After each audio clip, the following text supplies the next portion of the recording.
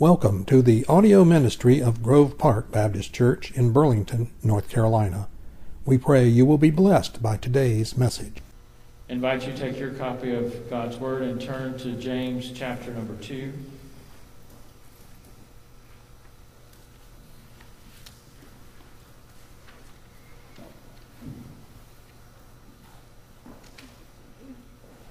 We'll test and see if Roger's watching, if he lets me know that I messed up in leading worship a while ago.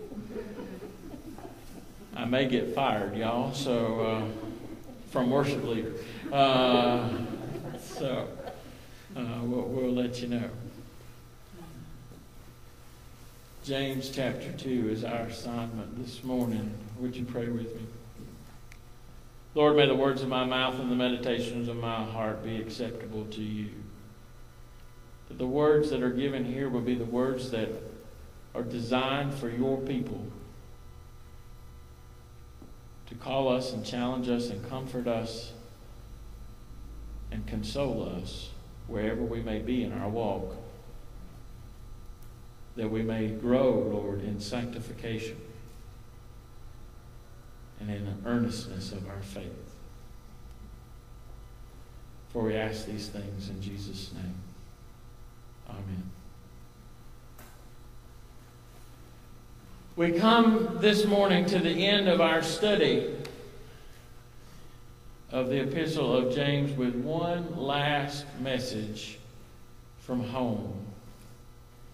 And really it is one of the most important, for it is a call for us to be just. To act and walk justly is something that we don't think a lot about, I'm afraid. Dietrich Bonhoeffer argues in his book, Life Together, that it is because we are always attempting to find some leverage point by which we may gain the upper hand with people so that we may place ourselves in a position of superiority, that we do not act justly. Our jockeying for position then means that we are always changing how we interact with one another instead of simply acting justly. For to be just is to treat everyone the same, regardless of whether they have something to offer us or not.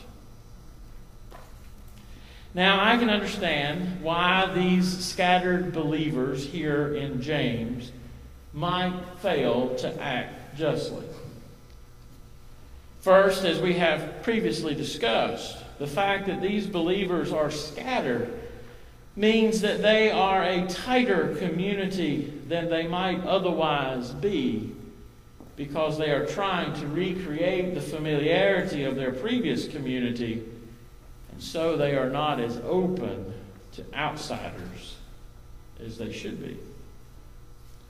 Secondly, because they are also trying to root themselves in their new community, the temptation to draw distinctions between those who can assist them in that process and those that can't, I suspect, proved great. In our modern context, the drawing of distinctions at a time when the influence and power of the church is ebbing is likewise strong, because the fear of losing everything is great, and so we prioritize and show partiality. When doing so puts us on shaky footing rather than the stronger place we are seeking. So, why is partiality and a failure to act justly so deadly to the vitality of our personal and corporate faith? First, it places an emphasis on the wrong things. Notice with me, chapter 2, verses 1 through 4.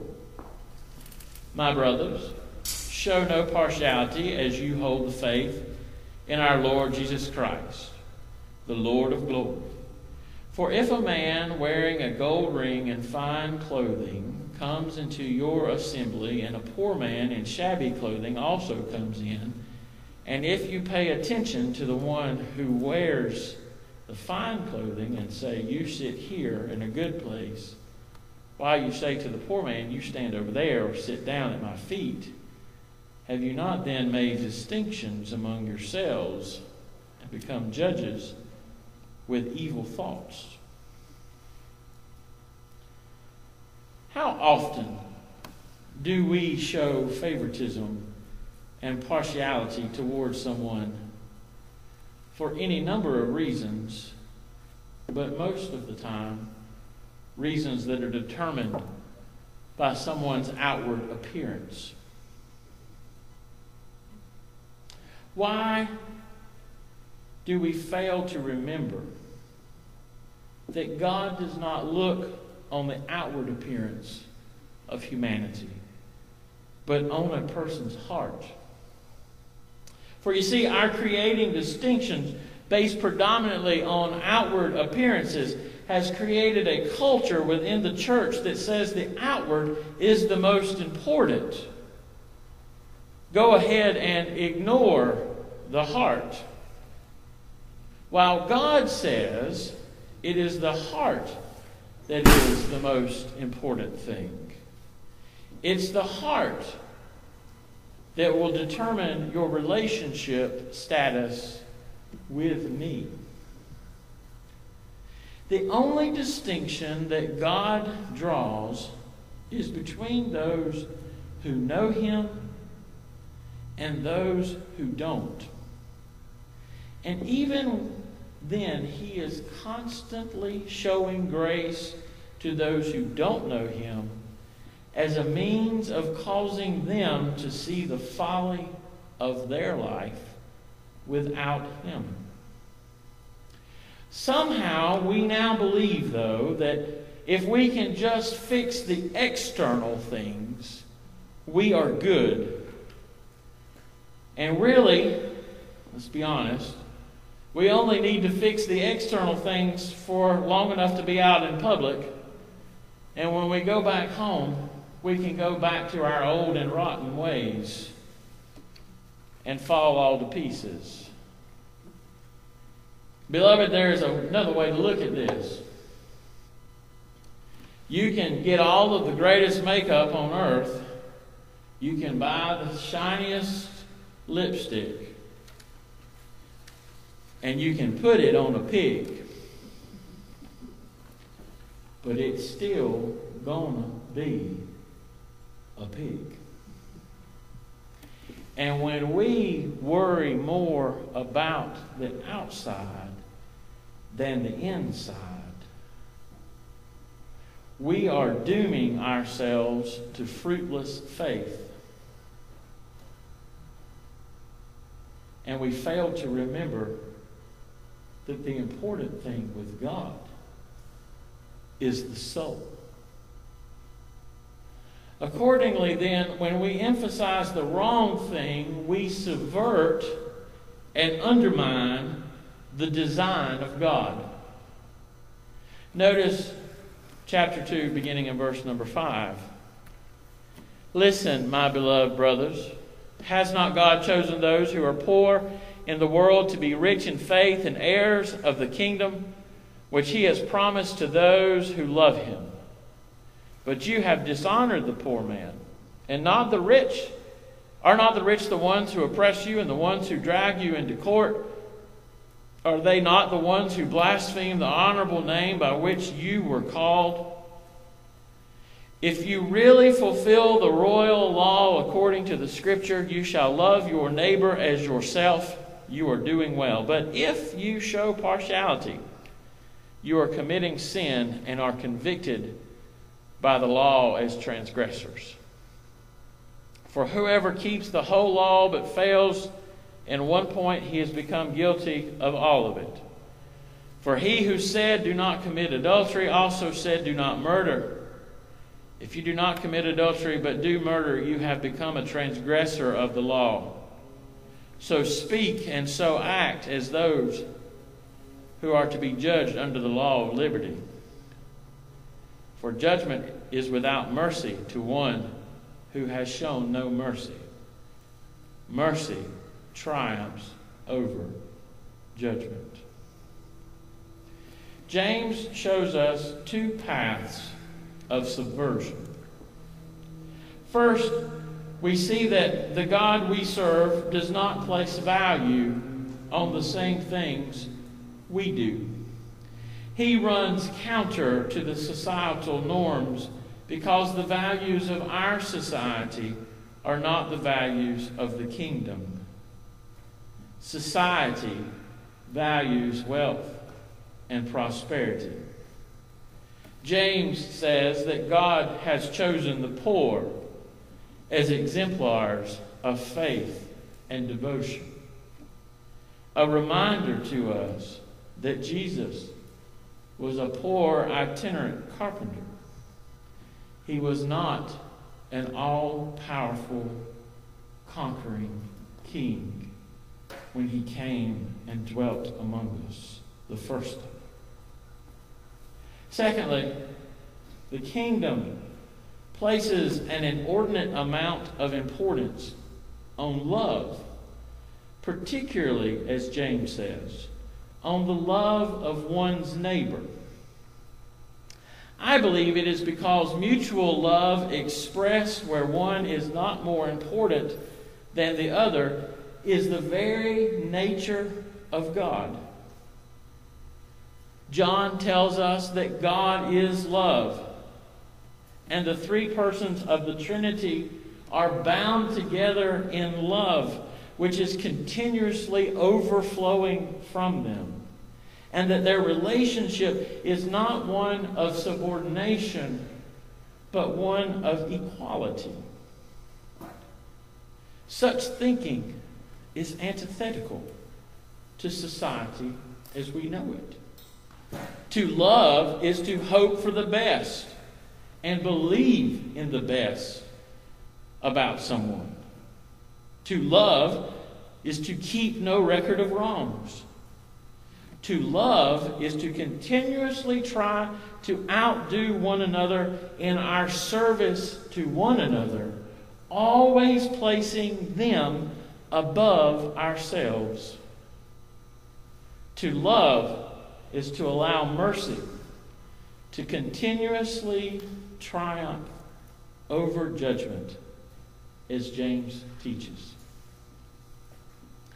Our society may say all we need is love, but God's design of love requires too much of a denial of self that our society simply cannot stomach. We prefer to choose whom to love, who deserves our love and doesn't deserve to be touched with the love that every soul is continuously seeking. We deny it from some and give copious amounts to others instead of treating all the same. And by doing so, we place ourselves in a horrible position, for we have preferred then to set ourselves up as God. Look with me at chapter 4, verse 11 through 12.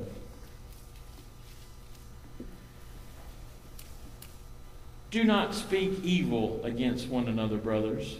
The one who speaks against a brother or judges his brother speaks evil against the law and judges the law. But if you judge the law, you are not a doer of the law, but a judge. Therefore, there is only one lawgiver and judge, he who is able to save and to destroy. But who are you to judge your neighbor? Beloved, when we fail to treat one another justly, when we make judgments on the basis of outward appearances and for our own personal gain, we position ourselves as a judge.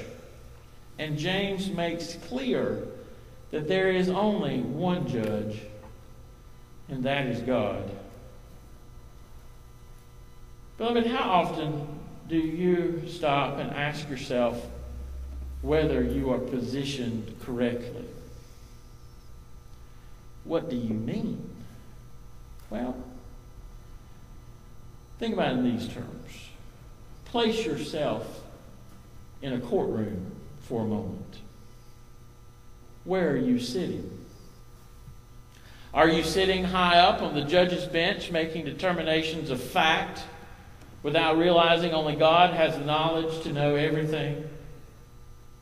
Are you sitting in the prosecutor's chair, telling God how someone has done this or that which runs counter to our interpretation of the law and therefore should be severely punished?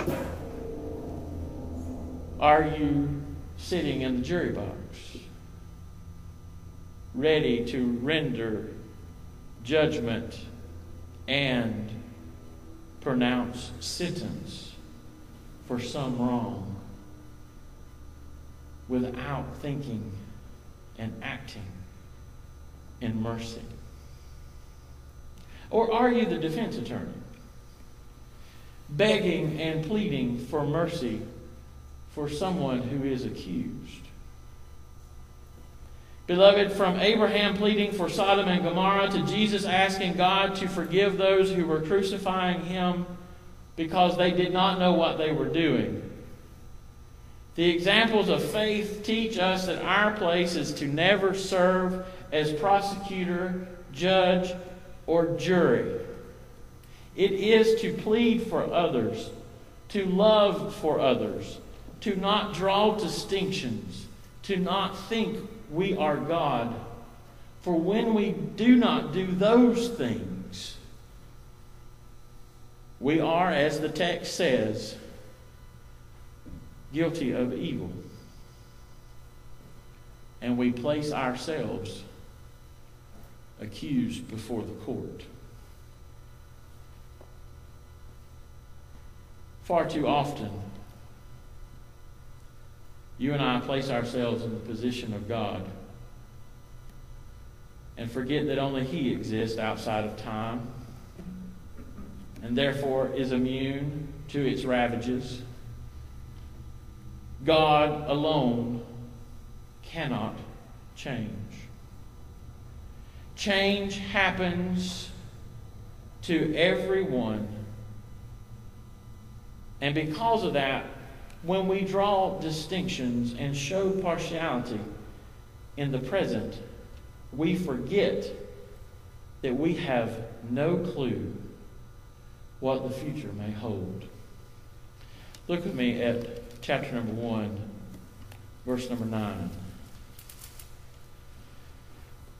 Let the lowly brother boast in his exaltation, and the rich in his humiliation. Because like a flower of the grass he will pass away. For the sun rises with its scorching heat and withers the grass. Its flower falls and its beauty perishes. So also will the rich man fade away in the midst of his pursuits.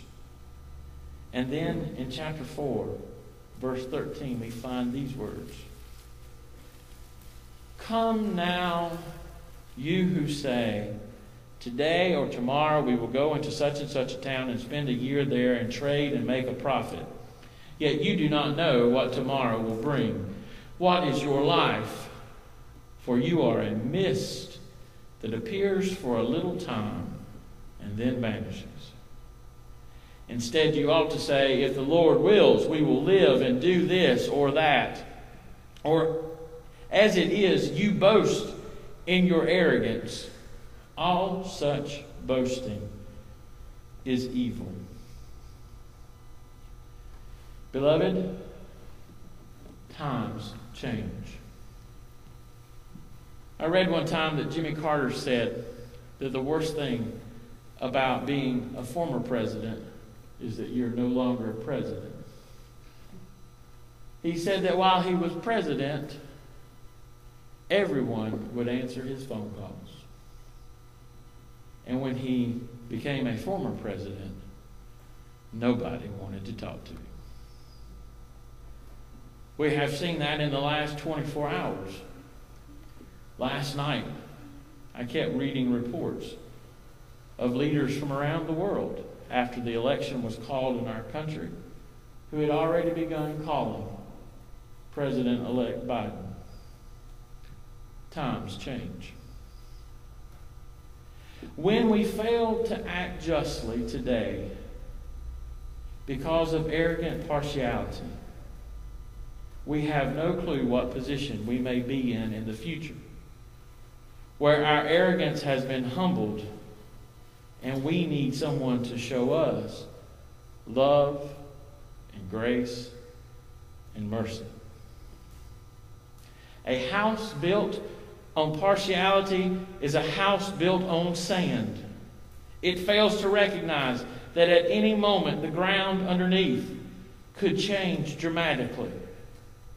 A house built on justness with its accompanying mortar of grace and love, in other words, the firm foundation of Jesus Christ, in whom all are equal, for the Scripture teaches us that there is no slave or free, male or female, Jew or Gentile in Christ, but all are simply the beloved of God. A house built on that is a house that never has to worry about shaky foundations. The church to which James wrote, in its scattered condition, was always being thrown upside down. But James shows them how to have stability in an ever-changing environment by not showing partiality, by not drawing distinctions, but by treating everyone the same, by being just. The Scripture teaches us in Micah that we are shown what is good. And what does God require of us? But to do justly, to love mercy, and to walk humbly with our God. It starts then. It starts with us being just and treating all the same. It is the key to a secure foundation. So, beloved, how shaky is your foundation today? Are you building a foundation on false and fleeting distinctions rather than exhibiting the justness of the God who calls each of us into His fellowship? We are thankful that God is just. We should show that thankfulness by living justly. The world is in complete turmoil. The world needs stability. Stability can only be found through Jesus Christ. And because of that, we as His followers must act justly in order to lead people to that saving relationship with Him. We have to treat all as equal because all stand equal at the foot of the cross.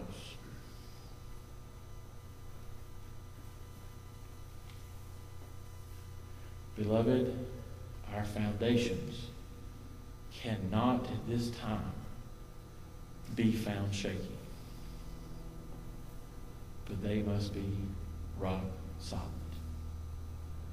just like Christ we serve. Let's pray.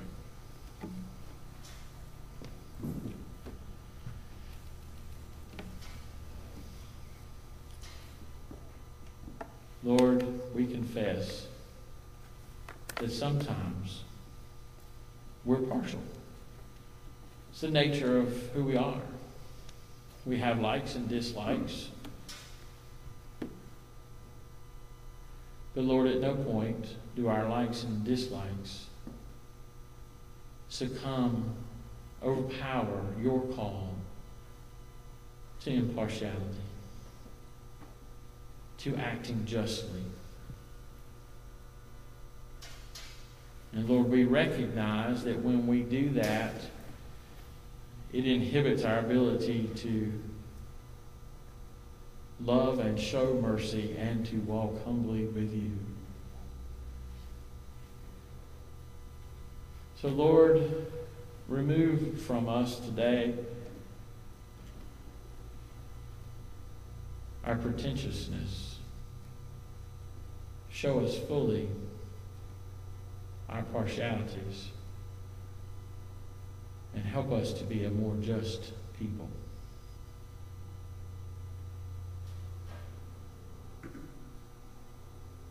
For we ask these things in Jesus' name. Amen. We hope you enjoyed today's message. Please join us next Sunday for worship, either in person at 9 or 11 a.m. at 108 Trail 1, Burlington, North Carolina, or at 11 a.m. on Facebook Live. For more information and resources on our church, please visit groveparkchurch.net. And remember, grace abounds.